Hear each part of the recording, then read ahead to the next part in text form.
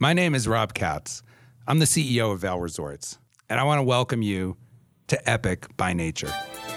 Around the world, across all of our resorts, we have employees who are experiencing their own epic journeys. Employees who are the heroes of their own stories, who constantly challenge themselves to give more, to do more, to be more.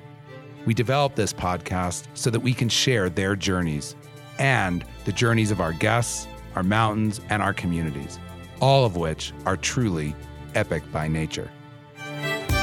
We have to be ambitious, and we have to be accountable to one another as a team. We're together in this as a community, as a mountain, as a resort network, and it just makes me feel part of something bigger. I want to win, but more than that, way more than that, I want my team to win. We have always been very innovative, and I think that is why we are leaders. I found that there was a much greater value in we than in me. Our last podcast came out this past May and highlighted what transpired as we closed our resorts in March and tried to navigate through the COVID crisis. Much has happened since then, and no doubt we will be releasing a podcast with all the learnings and reflections our leaders have taken away from this unique time in our company's history and unique time around the globe. But COVID was not the only thing that happened in these past 8 months. We have also experienced a renewed awakening to the long-term and systemic racism that unfortunately still remains so prevalent in our world. And in the bubble that our company and our sport live in, we have also been made more acutely aware of how lacking in racial diversity our industry is. Back in June, I sent an email to all of you saying that we were part of the problem. Since that time, we have had a number of conversations about what terms like diversity, inclusion, and equity mean. We have heard more about the history of racial challenges in the world and in skiing and riding in particular, and talked about how the language we casually use can itself be very much a part of the problem. We talked about how diversity and racial justice have to be a larger part of how we engage in the broader community and the political realm. And we have incorporated those discussions as a part of what our teams talk about on a regular basis. We have also launched a new value for our company, Be Inclusive, to make it clear that diversity, equity, and inclusion are a core part of what being at Vail Resorts should be about, and that DEI is a key part of our leadership culture. Despite all of that, I'm constantly reminded that we are only at the very beginning of this journey, that I am personally only at the very beginning of this journey. I understand the urge to sit through 1 or 2 sessions on diversity and decide that we have now learned this topic and are ready to change everything by next season. But that's not how this works. Hundreds, if not thousands of years of racial bias does not get undone by listening to a couple of talks, discussions, or podcasts. And while I've been so impressed with the engagement by so many across our company and by the inquisitiveness and vulnerability so many of you have shown, I get emails and see comments on a daily basis filled with implicit and explicit racial stereotypes that remind me of how much work still lies ahead. But that's actually the good news, because I am now more aware of those challenging comments and listen to them more intensely than just a year ago. And right now, that is one of the most important things we can do. Listen. Listen to people who agree with us and don't agree with us. Listen to people who have struggled under the oppression of racism. People who have worked a lifetime trying to address racism, and people who have sometimes failed to show up the right way when confronting racism. And you can hear all of that right here in our own industry and in our own company. For this podcast, we wanted to get a chance to listen to people of color working in different parts of our company with different jobs and different journeys. There is always a risk of tokenism in doing a podcast like this. that by highlighting the stories of a handful of people of color in our company, we are absolving ourselves of our past or current wrongs, or suggesting that because these people have succeeded in our company, it suggests that anyone of color could succeed, or asking these folks to bear the burden of this journey for us. This is all true. However, I want to make 2 points about this challenge. First, we are highlighting these stories to showcase the amazing bravery and skills of some of our folks, while at the same time showcasing our failures as a company and what hopefully can create a clarion call for all of us to do better. Because there are enough barriers to joining our industry or joining our company. The fact that the color of your skin is another challenge should be an outrage to all of us. And second, in a company with relatively few people of color, we do need to find ways to hear their voices, while also respecting some people's personal choice for privacy and others' personal choice to speak out. And it is in that vein that this podcast is offered, a chance for all of us to listen and a chance for people to speak and be heard. Annette Diggs is an African-American microbiologist and ski instructor based at Stevens Pass, who is passionate about expanding access to our sport. She knows firsthand that opportunities and exposure when you are young can shape your dreams and path for the future. One of the defining parts in my life is that I was going to an all-Black school, and we didn't have many resources. And at the time, I didn't know that.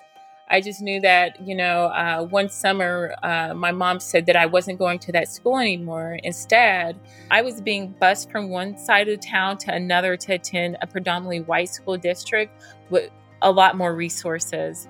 And I remember my first day at school, I walked into the classroom and I seen musical instruments for the first time in my life. And it absolutely blew my mind away, right? Because we didn't have this at my other school. We didn't even have books. We didn't have those resources in my community.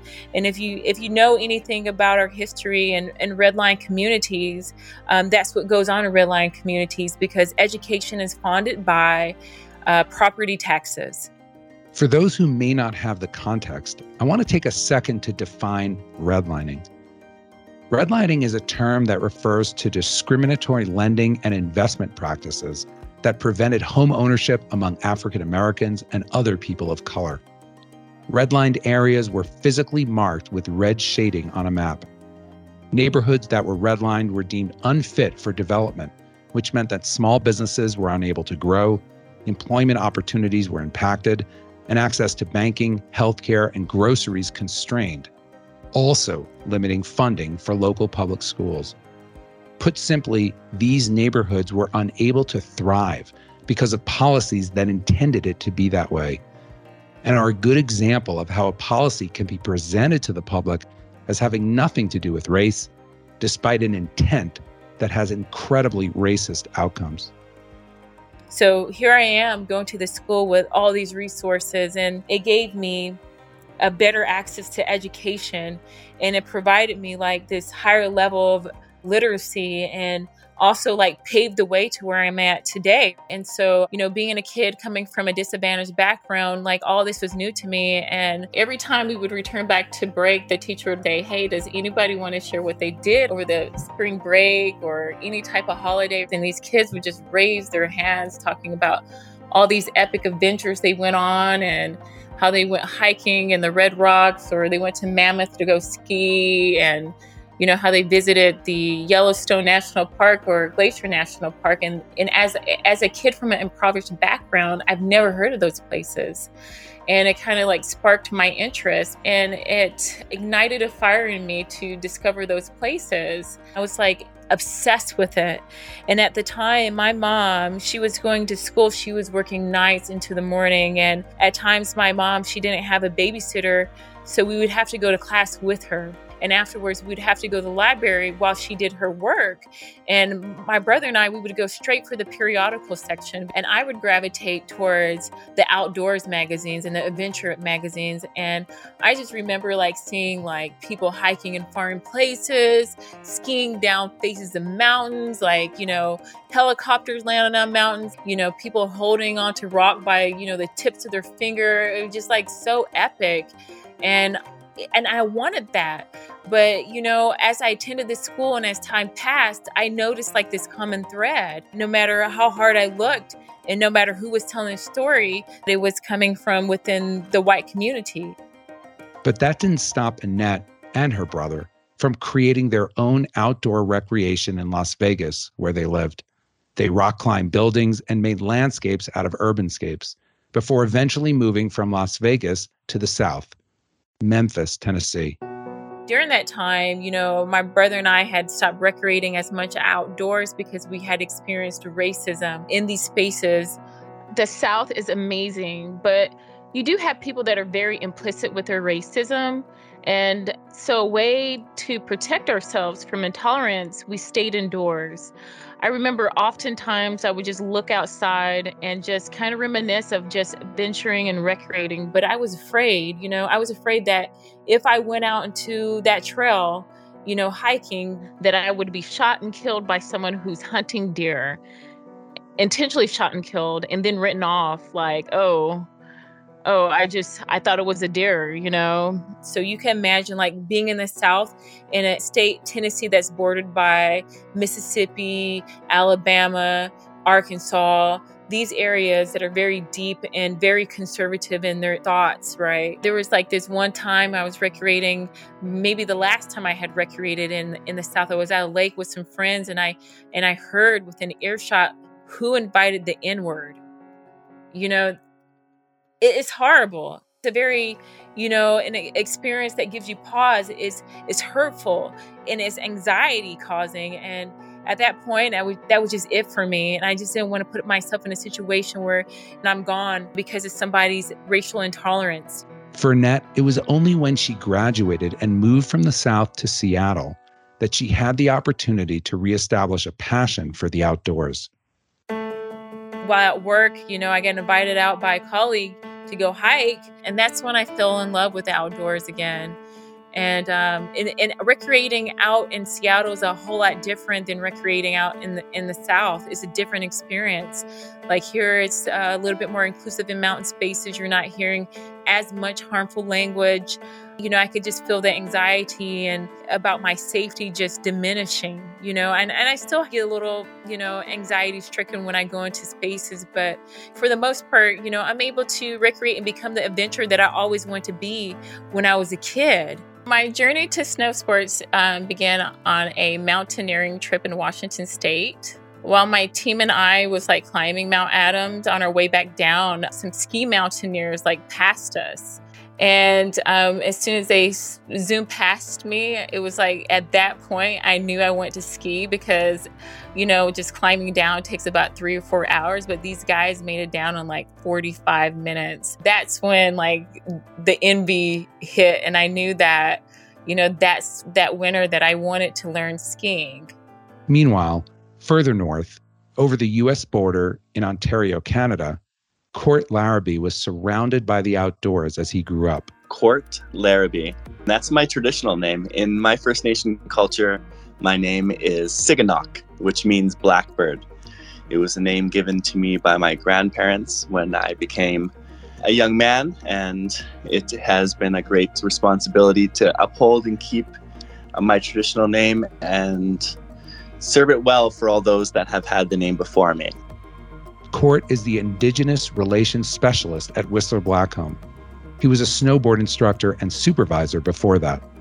My role at Vail Resorts is pretty complex. I handle a lot of the local First Nations recreation opportunities, land negotiations, developing an inclusive environment at Whistler Blackcomb, and doing cultural competency training to train our local employees about the local First Nations and the culture that surrounds them.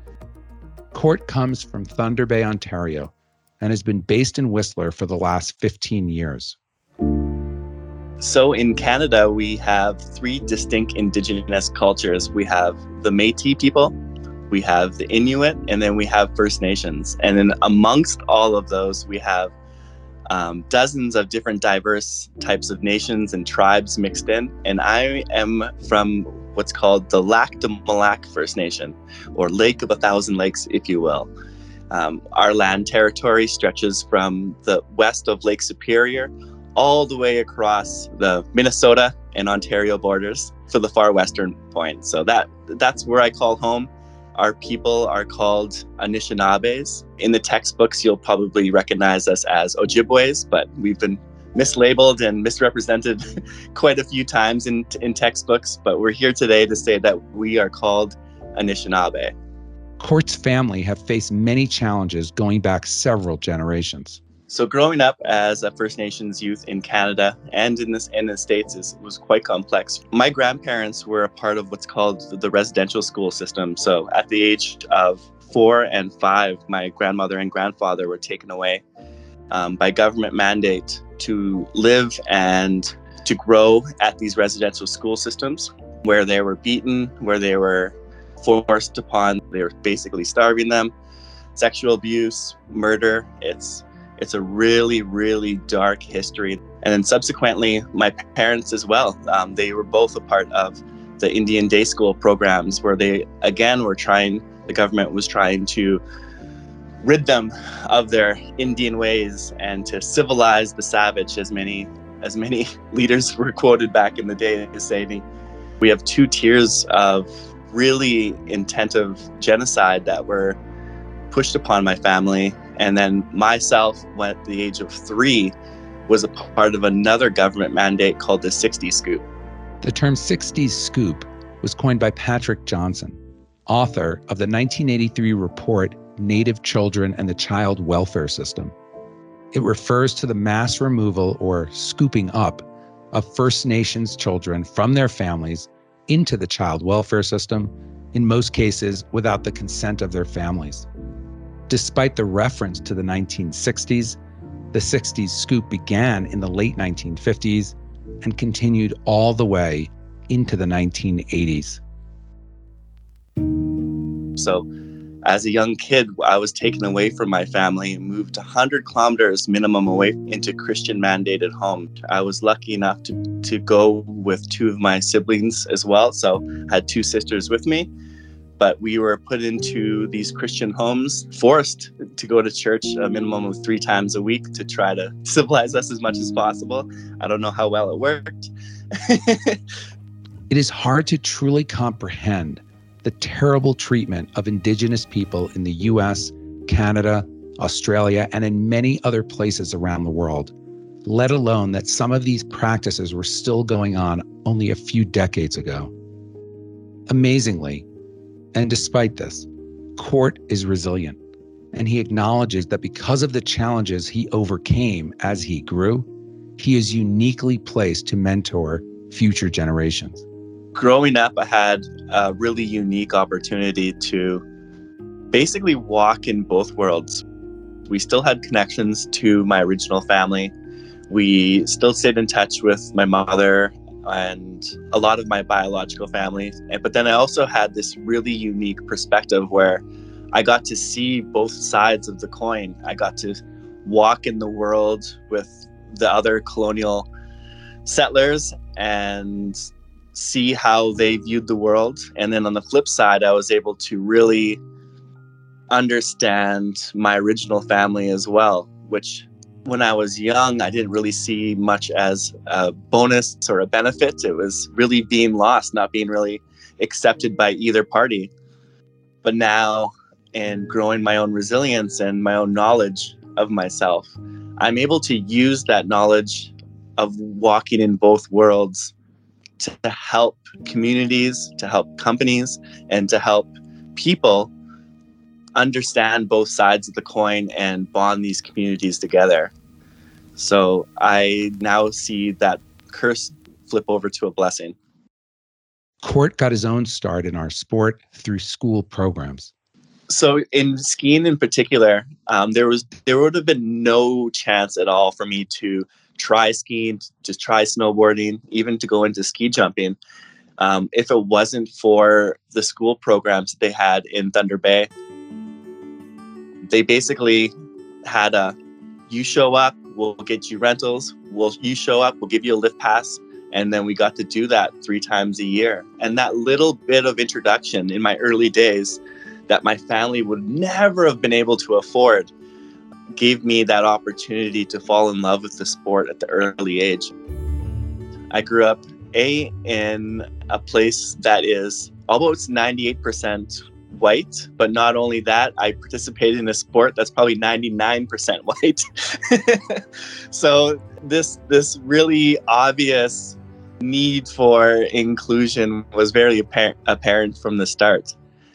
One beautiful thing that I found out immediately, especially about the ski industry, is that even though I had this really obvious look and this minority image, as soon as I put my goggles on, I put up my gaiter, put my gloves on, I was literally like everybody else. And that was the first time in my life where I felt that I didn't have to survive and I can turn that into thriving. And that mentality is what I took from the small town in Ontario, Thunder Bay, and I moved out to Whistler, and I turned that surviving immediately into thriving. And I've never looked back since. Once in Whistler, Court began to reach out to community groups. When I got here, I probably had the saddest pile of gear that I thought was okay for the mountain, which I soon realized that was not adequate enough for the size of the mountain that I saw in front of me. So I actually reached out to a local group. I had met one other First Nations woman, and she worked for this great snowboarding program called the First Nations Snowboard Team. And I was like, please, like, how do I get involved? Not only for my own selfish needs, because I needed some extra gear, but I also had this need to give back to these programs that were very similar to the ones that I began with. So I started off as a volunteer snowboard coach with them. Over the next couple of years, I started running the program for them here. And then I ran the provincial operations for them. And then now for the last 6 years, I've been the executive director of that program. And we help hundreds and hundreds of First Nations youth every single year access skiing and snowboarding at zero cost. All they have to do is do well in school, don't drink, don't do drugs, and then stay within good community standing once they're on the team. So that has really been my vision and my purpose for my own social change in my world. Like Court, Annette also had a similar experience that led her to try and change things. I went for ski lessons and I noticed how snowy the resort was in like every way, both literally and figuratively. It was a very predominantly white space, and I didn't see anyone else that, looked like me. I didn't see any Black women. I didn't see any Black men that day on the hill. When I was going to get my lessons, I clearly remember my presence being questioned while learning, like the stares that I would get because, oh, look, there's a Black skier. And then just to hear harmful language coupled with that. One harmful terminology that's used to identify Blackness on a hill is I may hear within earshot somebody saying, hey, look, a unicorn. And I'm looking around and I don't see a unicorn and I don't see anything different. The only thing different is me. So that's just a term to identify my Blackness. Another terms that I've encountered while being on the mountain would be like Dora the Explorer, or cool runnings when I'm with a couple of my friends who happen to be Black or from another, marginalized community. They're not nice, and they're built to make people feel uncomfortable, and also built to push you out of that platform. And what I mean to push you out of the platform, push you out of that environment, which is skiing or snowboarding. At that point, the whole reason why I learned how to ski shifted, because I knew I needed to disrupt and dismantle that narrative that I was seeing. I needed to use my presence, my body, my capability, my athleticism to change the narrative. I knew I needed to become a ski instructor to do that. You know what that does? It helps attract other people of color and then also retain them in snow sports. You know, oftentimes when like Black, Indigenous, people of color go into these spaces, they don't see their self reflected in that environment. They can't identify with the culture and they have feelings of isolation. So I wanted to change that narrative by inserting myself into that role. Court has also learned how to guide the youth he trains through moments where they are made to feel unwelcome. Even in the most open and accepting places, we always seem to experience racism on some level. For instance, it's happened multiple times in ski lifts when we've been riding with our First Nations youth.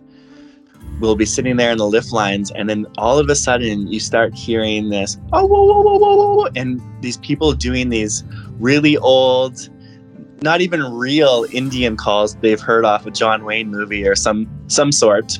In those instances, we tell the youth to be calm, to talk to us about it if we don't hear about it. And then our leaders themselves are all trained in basically conflict resolution. And we try to educate people by simply telling them, pulling them off to the side and saying, listen, what you were just doing is not only historically incorrect, but awfully hurting to these young First Nations riders, and it's just rude. Martin Drayton, a seasoned snowboard instructor in his 20th season at Park City Mountain, who identifies as British West Indian, has also experienced racism while just doing his job. I sit on chairlifts and people talk about me as if I'm not there. It's bizarre. So if I'm snowboarding on the mountain and I'm getting on chairs or I'm in lift lines, I hear people making comments, or they nudge each other and point to me and say things. Also, when I ride into the bottom of lifts, my face is covered up, I've got goggles on, and I lift them up, I can see people visibly taken aback that, oh, you can actually turn. Wow. And it makes me feel when I am on the mountain that I have to be better because it's not expected of me. He recalls one particularly challenging incident as an instructor. We had a guy and his son went to the private lesson office and said, look, I'd like to actually have a decent instructor who knows what they're doing and who's experienced. And they said, fine, no problem, we'll give you Martin. So he walks out to post, comes up to the supervisor and says, I'm looking for someone called Martin. And the supervisor turns and calls me. I turn around and I can see his face drop. So I walk towards him with my hand out to shake his hand. He doesn't shake my hand. He just turns his shoulder to me, turns to my supervisor and says, is this some kind of joke?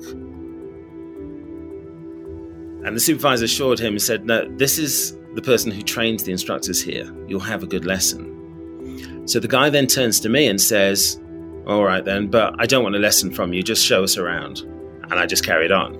Fast forward an hour and it's a full-blown lesson. We get to the bottom at the end of it and we're there with the supervisor and he says, that's the best lesson of any kind I've ever had. And he holds out a $100 bill and says, I need to book you for tomorrow. And I just looked at him and said, I'm not available. And I walked away and left him standing there with his money. It's the only time I've turned down a tip. Interestingly, racist incidents such as these were much less common when Martin was growing up in the UK. I went to an Irish Catholic school. In every year or intake or grade, as you call them here, we had about 90 people. And in those 90, usually there were about 4, of which I was one, that were neither Irish nor white. I was definitely in the minority there, but never meant to feel like it. It was like that all the time I was growing up. It wasn't my race, my color was never an issue. I think I had 2 incidents in my entire first 40 years of life in the UK. And that changed when I came to the US. Martin wasn't raised near ski fields and had to get creative learning to ski.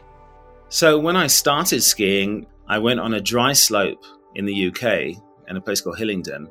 And this is basically nylon bristles on a diamond lattice metal framework on a steep hill.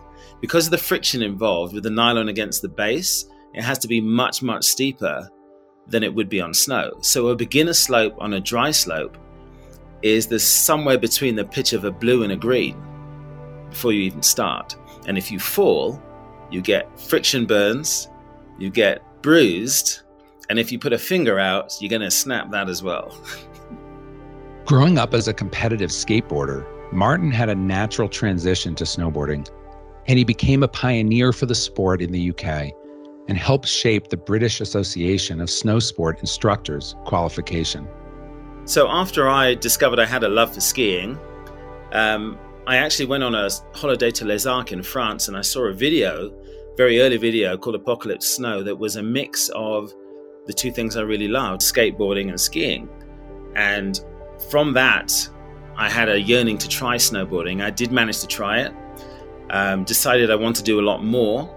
So I got a job with a British ski tour operator running ski holidays. But to be employed by them, I had to go back to skiing because they weren't just employing snowboarders. This was 1987. So after the first season, they realized that there was definitely a market for it. And I ran the first ever British snowboard camp in 1988. And some of the pioneers of the sport in the UK were on that camp. Eventually, Martin transferred to the US, where he became both a flight attendant and snowboard instructor. Transitioning from the UK to Park City was a bit of a culture shock. I had spent time in the States on odd visits. I was a competitive skateboarder, so I would come across and do the odd race here and there in California or on the East Coast.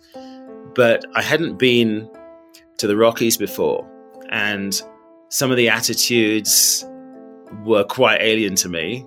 And one of the first things I noticed, because I had looked at a census report before I came, and I was looking at the breakdown of races, and I kept looking further and further and further down the list for Utah, got right down to the end, and it had 0.9% Asian, 1% Native American, and it had 0.5% African American. So that's basically me and the Utah Jazz. That was about it. So in a larger sense, it was a little strange joining the community because it was almost like I didn't belong anywhere because I was clearly a foreigner as soon as I opened my mouth. And that was shocking people as well because they would look at me and make assumptions, and then I start to speak and they wouldn't even hear the first sentence because they were busy looking at me with their eyes wide open going, what is he saying? And I did feel a bit like a fish out of water. In the locker room, there was a lot of the us and them thing when it came to snowboarders that I hadn't experienced in Europe. So that was my first culture shock.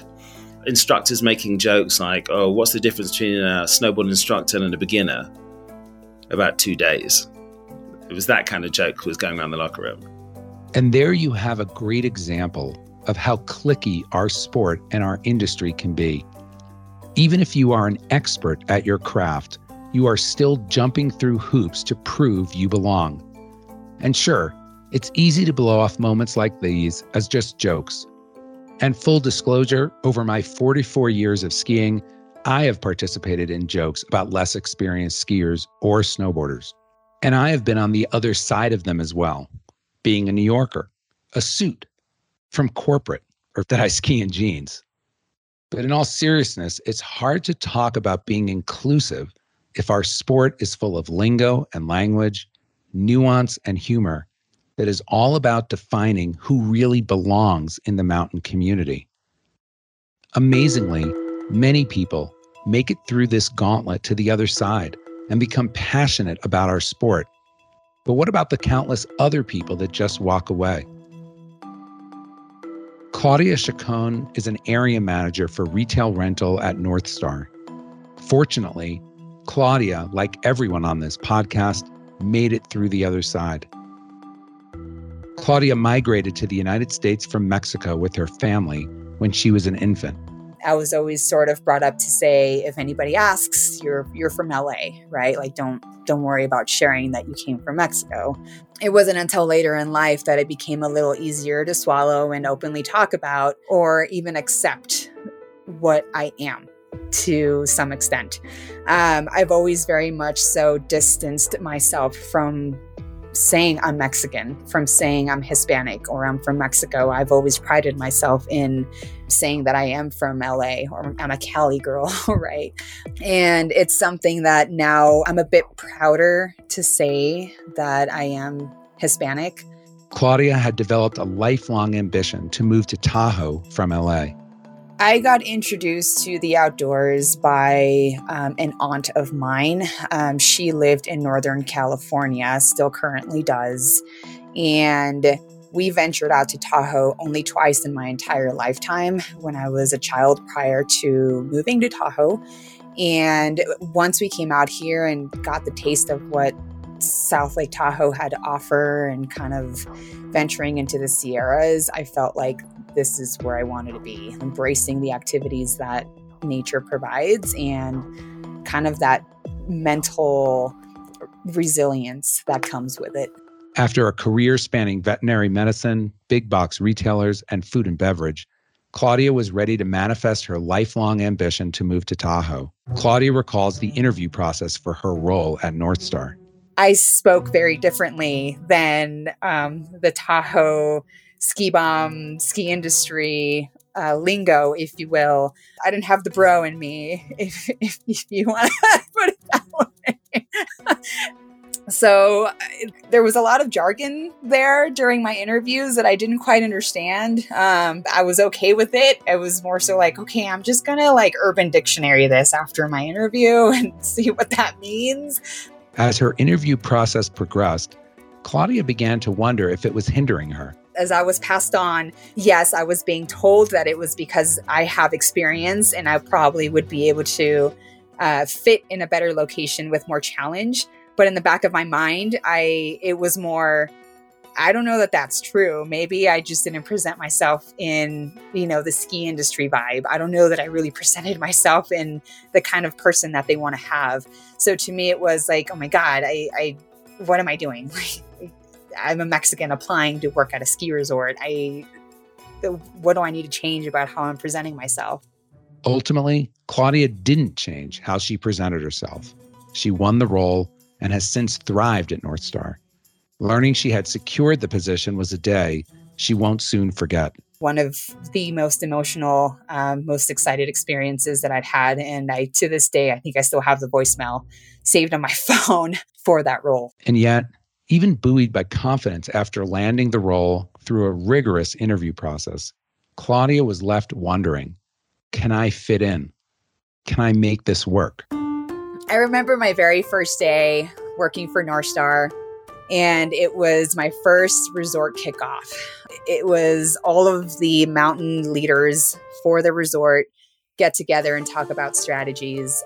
I'm walking in, I have my name tag, and I have an assigned location to sit, and I'm walking into this room, and it was very bright. I don't think I saw anybody that looked like me that I can gravitate to, or, I'm more so just thinking about like, it's not so much about where am I going to sit? It's more so like, what am I doing here? Like, holy cow, like I'm here. Now what? So it was, I don't want to say uncomfortable, but it was back to that little kid that came to Lake Tahoe, and it looked like a very big fantasy world that was hard to achieve. So now you're walking into this room, you feel like you've conquered it, but then I started feeling small again because I just felt, again, like nobody looks like me. This is a critical part of why diversity is so important. Because no matter how good of a job we do at building the inclusivity of our culture, it is incredibly challenging for anyone to always be the only at work. And for those of us who have not experienced it, we can often be dismissive or callous to the potential impact. Oluzen Mama, who goes by Zen, is the general manager of Seven's restaurant in Peak 7 at Breckenridge. Zen was born in the Philippines and knows very well what it's like to be an only in many contexts in our company. I'm gay, I'm Asian, I'm Islam, and I'm out here. Zen also knows well that feeling that Claudia experienced walking into the room for the first time. I'm not into any outdoor, even growing up. When I decided to come here, my goal is to just try out the ski area, the snow, snow town. I've seen snow, but I've never really lived in a town or in a place where snow is a thing.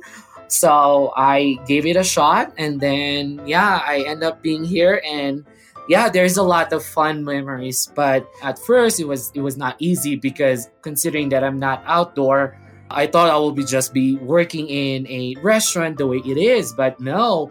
I put my jackets on. I don't even have a winter jacket, so I was layering 5 normal jackets. We take the chairlift, and they put me in Overlook, which is one of the the highest restaurant we have here, and the snow was taller than me, and the first thing I have to do is shovel and snowblow. So because of that, in my head is I did not sign up for this job. And literally my first day of meeting my team, it was, I will say the word scary, because I've always worked with different nationalities, different cultures, different people, different color, different religion. And I remember my first day, we were invited by the manager to do a meetup. I was the last person who walked in, and all I saw was all white guys, all long hair guys, and all dudes. And they're very casual. And to be exact, I am really kind of like a semi-formal type of person, because that's my personality. And my expectation, to be honest, went down. It was uncomfortable. I was really quiet, and usually I am loud. I am very funny. I believe English is not my first language, so sometimes I describe things differently the way other people does. So they were just gonna start laughing, but that day I was just like a zipper mouth kind of thing. Seems like great meeting you guys, but I was ready to go back to San Antonio. But to be honest, like the first week was great, and it was a quick transition from day 2 of not liking it to day 5 of I can see myself here at least for the 6 months. Zen left the Philippines when he was 17 and set out on a career in hospitality, first in the Middle East, before making his way to San Antonio, Texas, and eventually Breckenridge. Zen has always felt that he has needed to prove himself more than other candidates or colleagues to be recognized for the impacts he can have. The only negative I will say is being gay and being, Asian. I don't think you get the first choice, or they consider you as a first candidate. In general, in United States, there is always a question, can he do it? Can he perform it? But what they don't know is we're more capable of doing it. Like for me personally, I'm very detailed person, very detailed oriented. I don't care if I don't sleep, until I finish it. So the work ethic is there, and I don't settle for less. Growing my career here in United States, it was the toughest. I really have to physically prove it to show them that I can do it, and then end up, I end up being recognized and being the leader or being the team lead of the project, or kind of like the head of the project, because now that they physically see it, they can trust you basically. Zen is sharing an example of unconscious bias. We all hold unconscious beliefs about various groups of people that drive bias in our actions and behaviors. Accepting that is true and confronting our own implicit bias is the first step we can take in dismantling it. At Breckenridge, Zen has found that having leaders that believe in him has made all the difference. Here in Breckenridge, they really helped me. I started as a seasonal supervisor, and within a month, I got the assistant manager. And after a year, I got the general manager. It was a quick transition, but I was really lucky enough to have leaders such as the leaders here in my department in food and beverage and at the resort that able to push us to our, out of our comfort zone and keep growing. And this season, Zen has set a new goal for himself: to learn to ski and ride. It is a really cool fact that I've never skied and snowboard yet, but this year it will be my biggest personal goal, as everyone is dying to see me skiing down and riding down. But I always have an excuse that I don't have the right outfit yet, the right clothing, knowing that I have advantages of purchasing it, but I use that as an excuse. But no, it will be my biggest achievement for this season, is to able to put a ski boots and ride down on a mountain. Because again, I have all the perks, but I don't know. The thing that keeps me here in Breckenridge, just to be honest, is my happiness. With the team I have, with the people around me, the restaurants I work, people are like, "What are you doing in Breckenridge? Like, are you really serious that you've never put a ski or even ride down, even a very short, even in a small park?" No, I've never done it yet, but it will be my biggest goal for this season. While we certainly spend much time identifying and trying to change moments where people feel excluded, it's also important to call out how powerful it can be when people are made to feel included. And moments like the one Zen describes in Breckenridge are what inspires me about what's possible. That's how you grow the sport.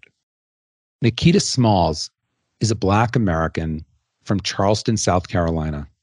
She is a senior specialist in the accounting team based in Broomfield. Like Zen, Nikita didn't ski before joining Vail Resorts. I joined Vail, and my first week we had our finance ski day. So that's when I got my opportunity to ski. Everybody was super welcome and excited that I was wanting to learn. I was terrified because I'm like, oh my God, I could break my arm. I could get seriously hurt. It took me 2.5 hours to get down Schoolmarm. And the person that I was skiing with, she was just like, just follow me. It's going to be okay. Like, she kept me calm. I tried to follow her lines.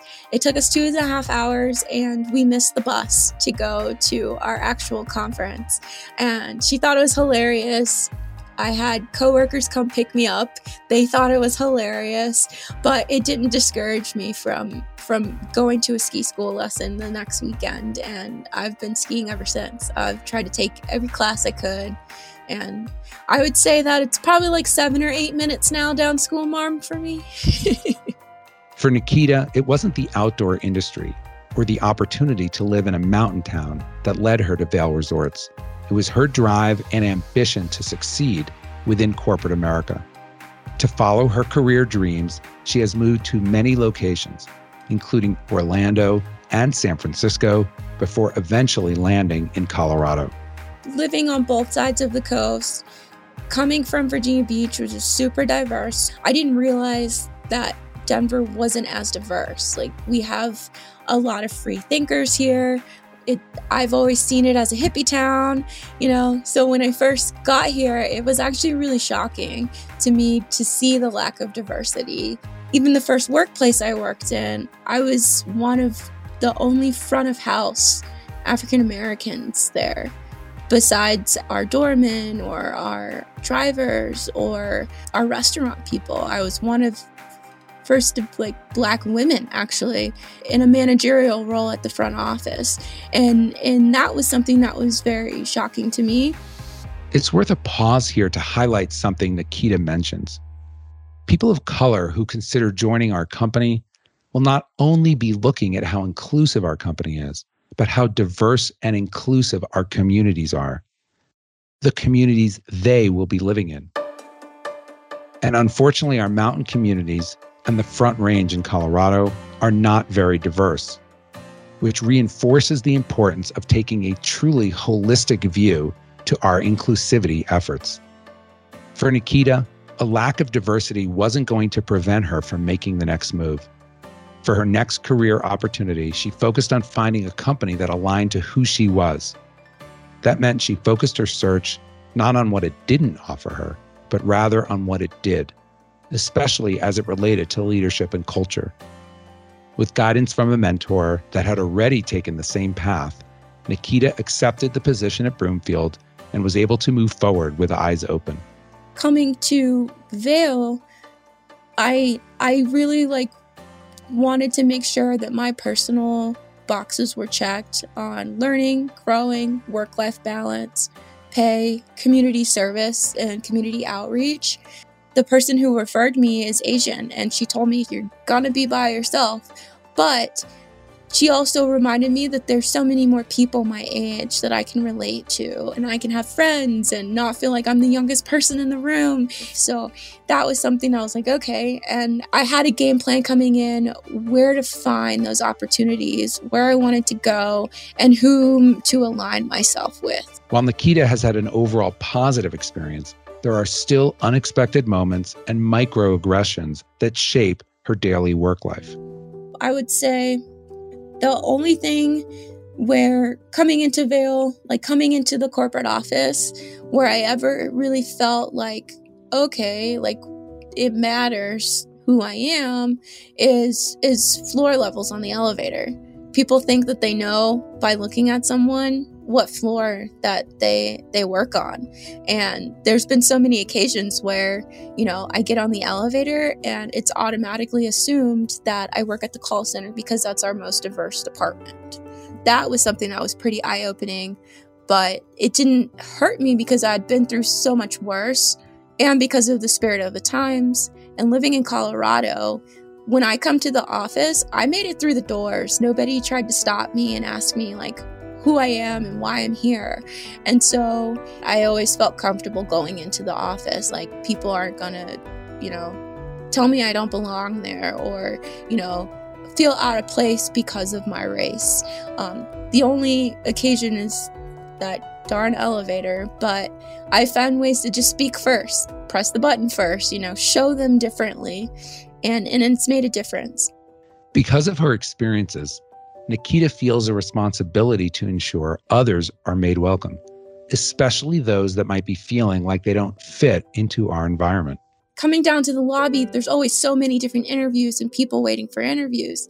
And you see people, you can tell that they're looking around, they're looking at everyone and seeing how they would fit in. I see other people there that are in full suits, super dressed up, high heels, and everyone around them, everyone walking in and out of the buildings in jeans, just a sweater or a hoodie. They're just like, oh my God, I made the wrong decision. I'm in the suit. And I always just, hey, how's it going? Or look really nice and just make them feel more welcome. It's okay that you're dressed differently. You can wear whatever you want. And hey, why not look your best when you're in an interview? And that deliberate effort to provide a safe, welcoming space has carried into how Nikita spends her time outside of work.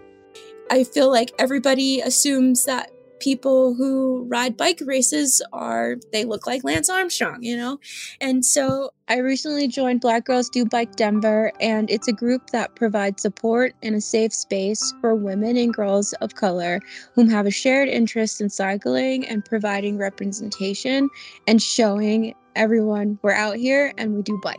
And so being a part of those groups where there's more people that are like me, but then also creating that outreach for people who are interested but don't feel like they belong. I'm staying my authentic self. I'm also aligning myself with people who also want to share that same message. You can do this. It does not matter. Standing up for underrepresented people and ensuring that voices are heard and that the examples are out there.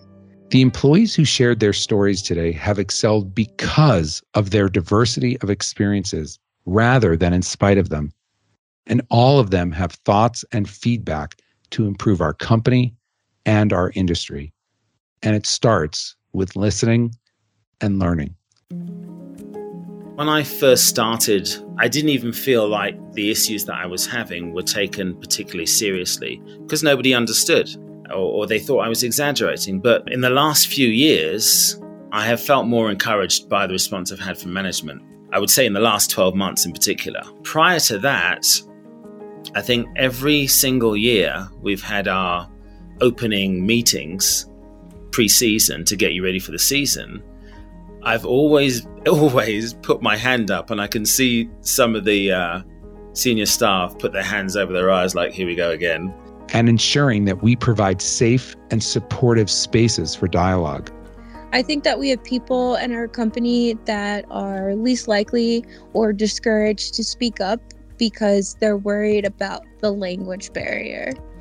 It would be nice to feel like there was a corporate minority group where everybody can get together and think tank and share experiences amongst themselves. And pursuing opportunities to reduce barriers to entry, like the Edge Outdoor Initiative that Annette has recently launched to provide scholarships to women of color to learn to ski or ride. This is an initiative to attempt to bring diversity to the slopes, also to bestow equity to women of color and promote the normalization of our Black and brown bodies on the hill. And ensuring we create opportunities to represent diversity in our sport externally and internally. There was no one of color on anything. There was no representation at all. And I'd even had clients who'd noticed that. I had a group of young Asian guys who were from Silicon Valley, lots of money, happy to spend it. They had a lesson with me, and they actually said to me, you know, we don't know if we are going to come back to Utah because there isn't anyone here that looks like us. There's nothing in your marketing that looks like us. And, you know, we'll probably just stay in California. So people do notice. And leveraging opportunities for us to acknowledge and celebrate more diverse cultural key moments that shape the experiences of our employees and our guests, like Pride. During the Ski Pride, I think like it is the last day of the week where they have the biggest gay flag I've ever seen, and they will ski it down from, the peak of the mountain going down to the base. So it was really fun, as see like other people from town or even at the base see that gay flag and that the rainbow flag rise despite of whatever is happening in this world. Like Après. After the day is over with, I connect with my coworkers and I go to the bar, go to these spaces. There's live music going sometimes, but it's music that I cannot identify with. It's a culture that I cannot identify with. So I'm not really attracted to it. So and as a result, you can't really retain me in those spaces for very long. So something that can make it more inclusive is adding a little bit more diverse music palette in those spaces. And it would help, And cultivating opportunities to grow diverse representation within our leadership group. That's why it's so important to have these different diverse discussions and opinions at the leadership level, because you need a different way to think and a different way to see things. If you don't have diversity and inclusion at the board and leadership level, you run the risk of looking like you do more lip service than community service. And if we provide the right development and opportunities, we will see the reward. I think there's only one Hispanic grade 28 in our company, and I want to be able to change that. I'd like to be the second. I want to be able to continue to grow. I want to continue to climb the ladder, but I want to be able to do it as me. I don't want to do it as the ski bro. I want it to be just me. Because that's the ultimate goal, that everyone that comes to work at our company has an opportunity to thrive. The greatest impact could really be the fact that when we have these new diverse employees or potential employees want to come work for Vail Resorts, is that they see someone similar to themselves or someone they can relate to within the process, within the leadership, that they can go, okay, I feel comfortable here.